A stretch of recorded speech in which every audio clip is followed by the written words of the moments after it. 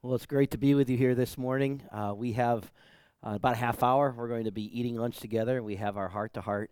But this morning, I'm going to go ahead and really share a message that goes along with it. I mean, the heart to heart really began with worship this morning, and it'll continue on through lunch and a few more things, specific things I want to share. But this morning, I want to take us down a little bit of stroll down memory lane. If you talk to sociologists or psychologists, they'll tell you that if you were to classify the last 150 years, you would really best classify it as the age of revolution.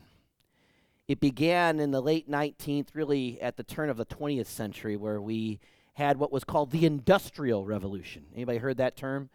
The Industrial Revolution, where all of a sudden we began to make stuff in huge quantities. And it revolutionized human beings because all of a sudden, a whole bunch of stuff was available to us that wasn't available to us before. The advancement of modern financial systems and factories, and really it left us with a sense of money, stuff, bigger, better, and modern, some temptations that we never really had.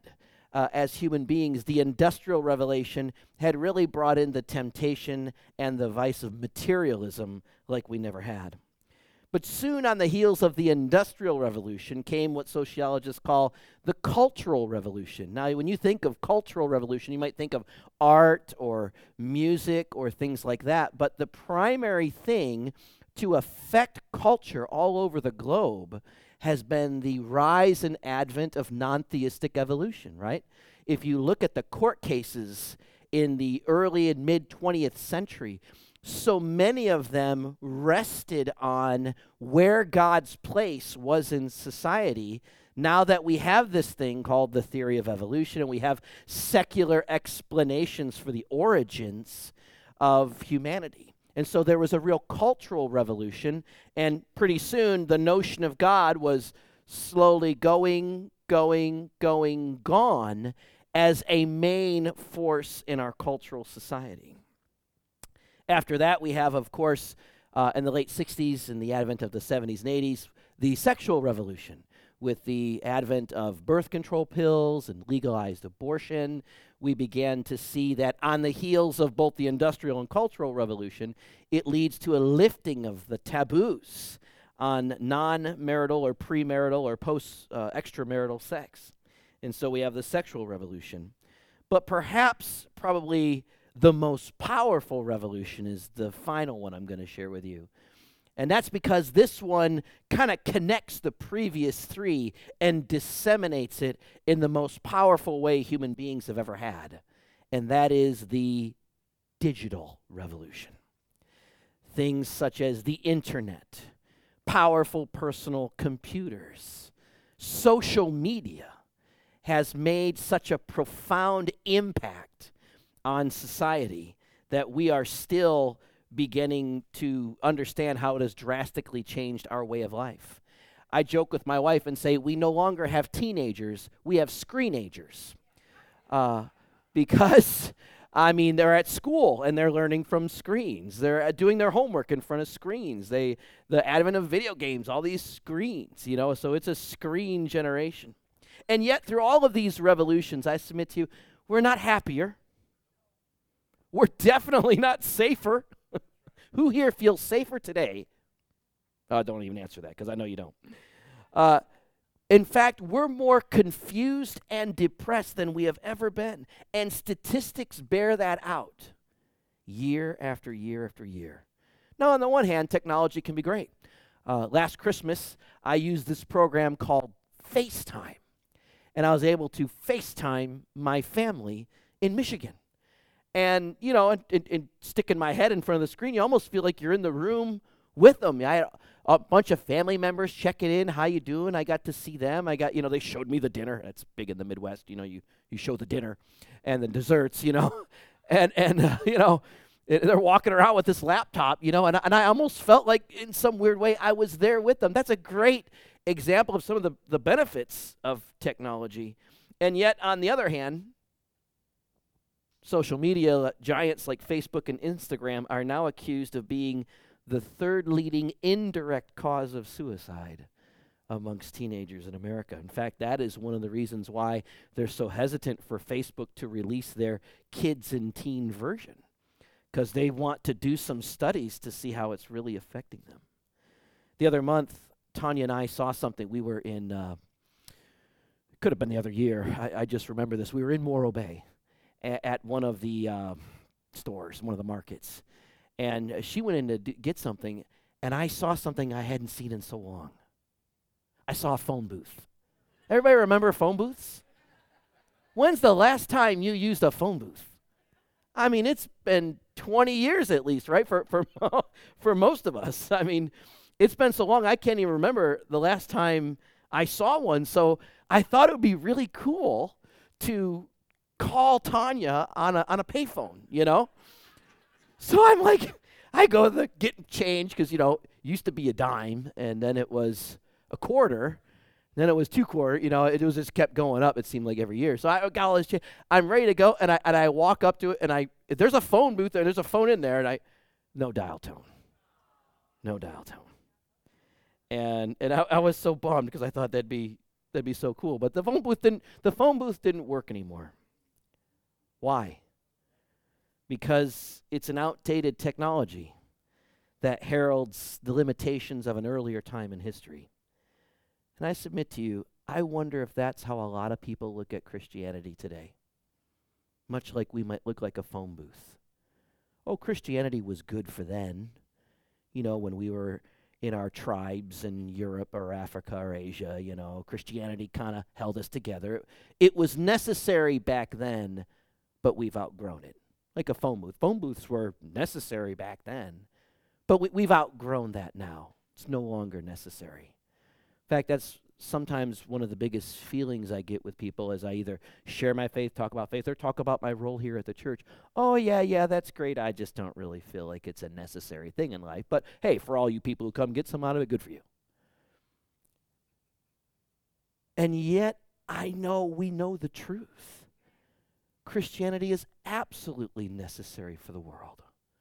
We as Christians are called to bring hope, to bring love, to bring a lack of fear into situations, to bring a faith that says, yes, on every earthly and natural means, this may all fall apart, but we serve a God who's a God of the miraculous, the God where you never know what's going to happen. So let's get on our knees and pray and see what happens. Amen? I am, this morning, calling for another revolution. Did you ever realize I'd be such a revolutionary? Right? No. Many of you are like, Tom's not even really political. How could he be revolutionary, you know? No. I am calling for a revolution this morning. But what I'm calling for is a salt and light revolution. That we, as people who follow Jesus, would usher in a salt and light revolution like we've never seen. You may be confused as to what I mean about that, but essentially our example of our following Christ in the world, that our example would become such a powerful influence. Because, see, I kind of wonder, has the church lost its influence because we are no longer salt and light to the world? The world looks at us statistically and morally, and they see very little difference, and so they conclude there's nothing really different in the church and there's no power there. When we neglect what God has called us to be, the world ignores us at best, ridicules us at worst. And I feel in some ways the church has become too easy to be ignored. But the flip side is also true. When Christians decide to be salt and light, the world pays close attention.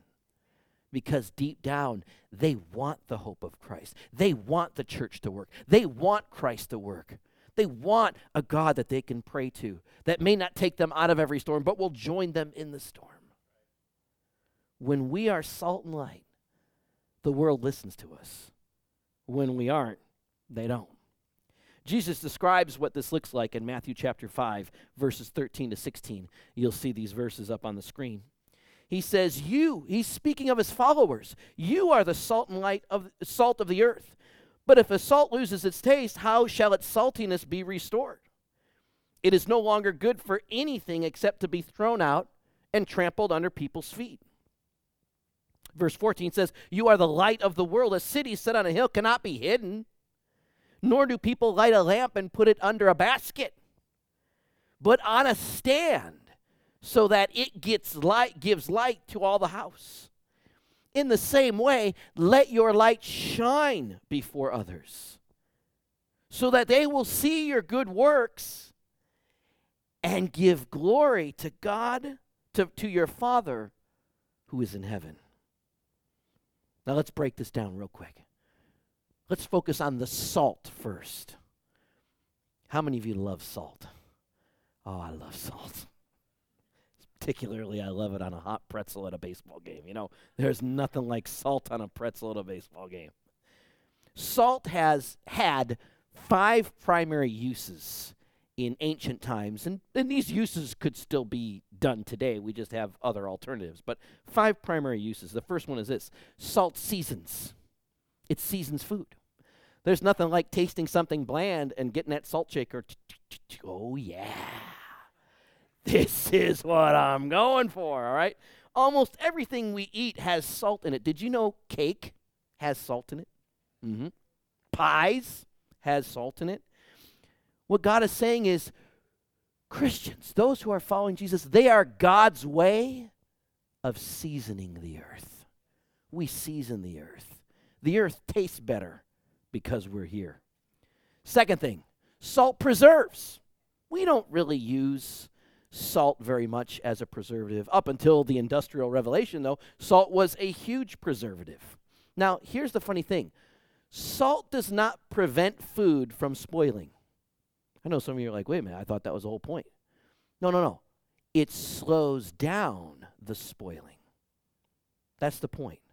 You leave food in salt and come back, 100 years later, and that food's going to be spoiled. It slows down the decay. And that's part of what God does with the church. We slow down. We restrain the decay of the world into everybody doing what is right in their own eyes. We restrain that. The third thing, salt sterilizes. Ever heard of the phrase, pour salt on an open wound?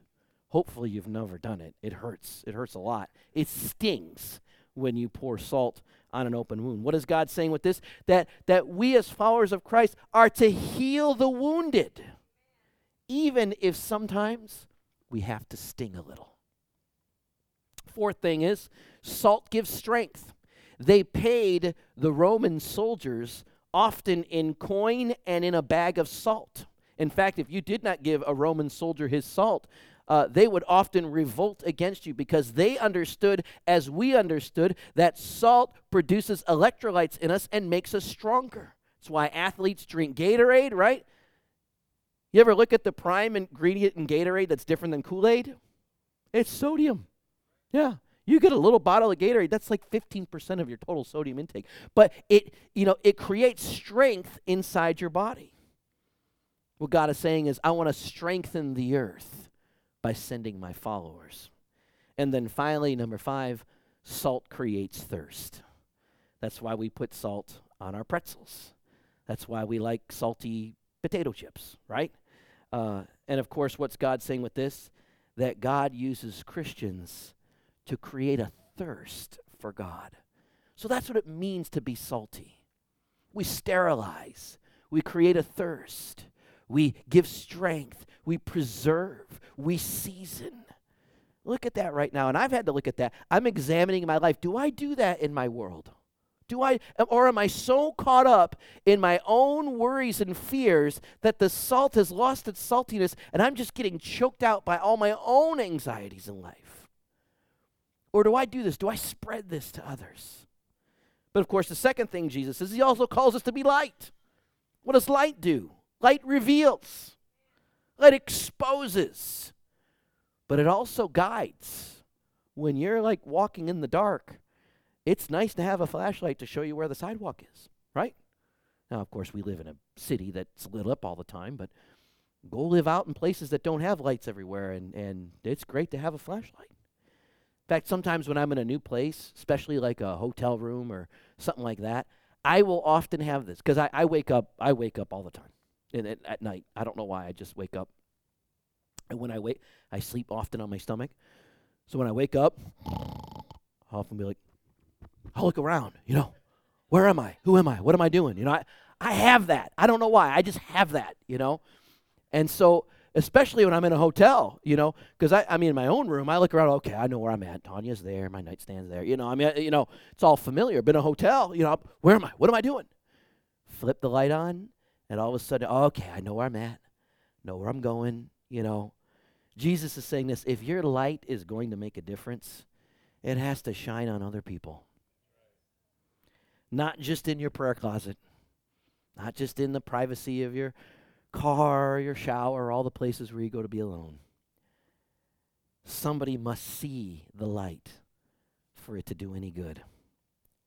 So if you flip over your sheet this morning, these will go by real quick. I only have 3 points for you this morning because we have a full morning this morning. I am asking you to stay, so I'm not going to completely exhaust you with this message. But this message ties into what I'm going to say afterward. We need a salt and light revolution. And my vision as our pastor is to lead our church, lead all of us into a salt and light revolution. To be the salt that God is salting the earth with and to shine his light through our lives. The first point is this. God will make sure that people see the light you shine. A lot of people come up to me and say, Tom, I live for God. I do these things for Jesus, but I don't think anybody's really watching. I don't think anybody really cares. I don't think it's really all that noticed. And I'm here to tell you right now, Jesus says it is in this passage. When you live for God and you shine his light, God will never, ever, ever, ever waste your obedience. God will never waste your obedience. If you obey God in something, especially if it really took sacrifice to obey it, God will not waste that obedience. Your light will be shining, and your salt will be seasoning. Amen? God's primary mission on earth is to save as many people as he can. So whenever you decide to live for God and live in God's will, he will draw others to see it. Jesus didn't say, well, when they hear you're great preachers, they will be salted and lit. Jesus didn't say when they sit in your lovely sanctuaries. Jesus didn't say when they clap for your choir. Jesus didn't say when they read your statement of faith. He could have said all those things, but he didn't. Why? Because I think more people would rather see a sermon than hear a sermon. Present company excluded, of course. So, just realize what I said. But you know what? I realize what I said. All of you enjoy this for a half hour or an hour. You wouldn't want all week of this. I hope you wouldn't. Because I'd rather see the sermon in you. See it in your life. See it in the way you live, in the ways you encourage. And I do. I do. In fact, if there is one reason why I really love this church, I have the opportunity to connect with most of you, maybe in a way that not everybody does. And everybody loves to tell their pastor the praise stories, the good things that God's doing in their life. And I walk away just going, man, I am seeing the sermon. I am seeing the salt and light, and I love it. I might even be addicted to it. I need help. I need therapy. I can't get enough of testimonies. Number 2, they will turn to God and praise him. Verse 16 says, they will praise your Father who is in heaven. You ever been to one of those old cathedrals? Like a church that's made out of stone? And what does it have? What kind of glass does it have? It has stained glass. And there's a little boy who is sitting in church in one of these cathedrals, and he looks to his mother and he says, Mom, who are the people in the window? And the mom answered, well, those are the saints. For those of you who, all of you really, I think, know what I'm talking about when I say that, but in like the Catholic tradition, the Lutheran tradition, Episcopal traditions, they have these history of these people who they've kind of sainted, and the apostles are always top on the list. Saint John, Saint Peter, Saint Luke, Saint James, and so the stained glass has all of these saints on it. And the mom says, "Well, those are the saints." And the little boy thought about it for a moment. He goes, "Mom, I know who the saints are." And she goes, "Who do you think they are?" She goes, "They're the ones who let the light in." Get it? We're the ones who let the light in. We're the ones who let the light in. Finally, number 3, after they see it in you, after there's a turning back to God, number 3, they become part of the salt and light revolution that Jesus began. A few chapters later in the same book of Matthew, says this: Jesus went through all the towns and villages, teaching in their synagogues, proclaiming the good news of the kingdom, and healing every disease and sickness. When he saw the crowds, he had compassion on them because they were harassed and helpless, like sheep without a shepherd. So he says to his disciples, the harvest is plentiful. There's lots of people out there that want to hear about God. The harvest is plentiful, but the workers are few. He says, so ask the Lord of the harvest to send out the workers. We are the salt and light revolution. What is Jesus' plan for our lives? It's to be sent out into the harvest field. And what is the harvest field? Well, for us, it's, I hope I did this right, Bakersfield, right? And then this is California, and this is the world. God's very organized when it comes to salting the earth and shining the light.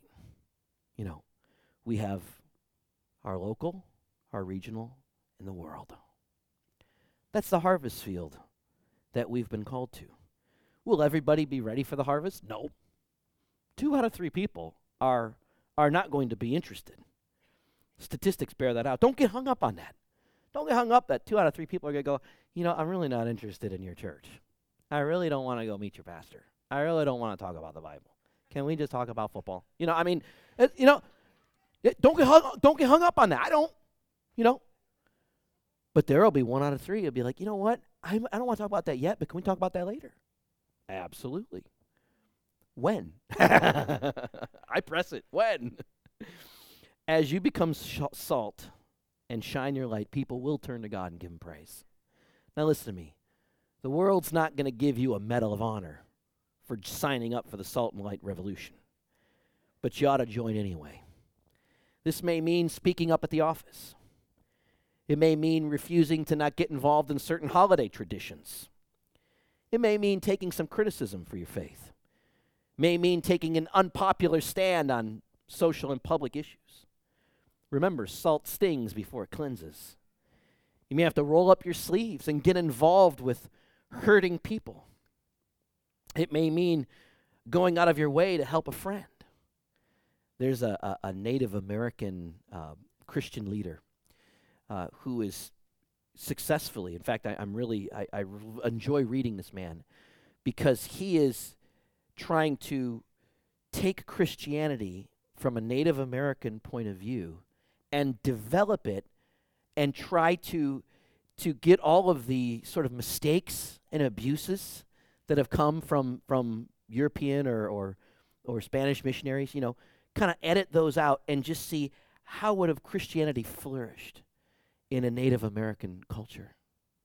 And this was one of the things he said, is the first thing we think of as Native American Christians is how can we roll up our sleeves and help our fellow man or woman or family. That's our instant reaction. And that they would see by our serving them that we are representatives of Jesus on the earth. That was beautiful. I mean, it's a beautiful picture, you know. And I love when cultures begin to develop their own point of view. That Christianity can have many point of views, not many interpretations, but many point of views. And so, you know, it may mean going out of your way to help a friend. But here's the thing. When you've done your job right, when you've salted the earth and you've shined your light on the world,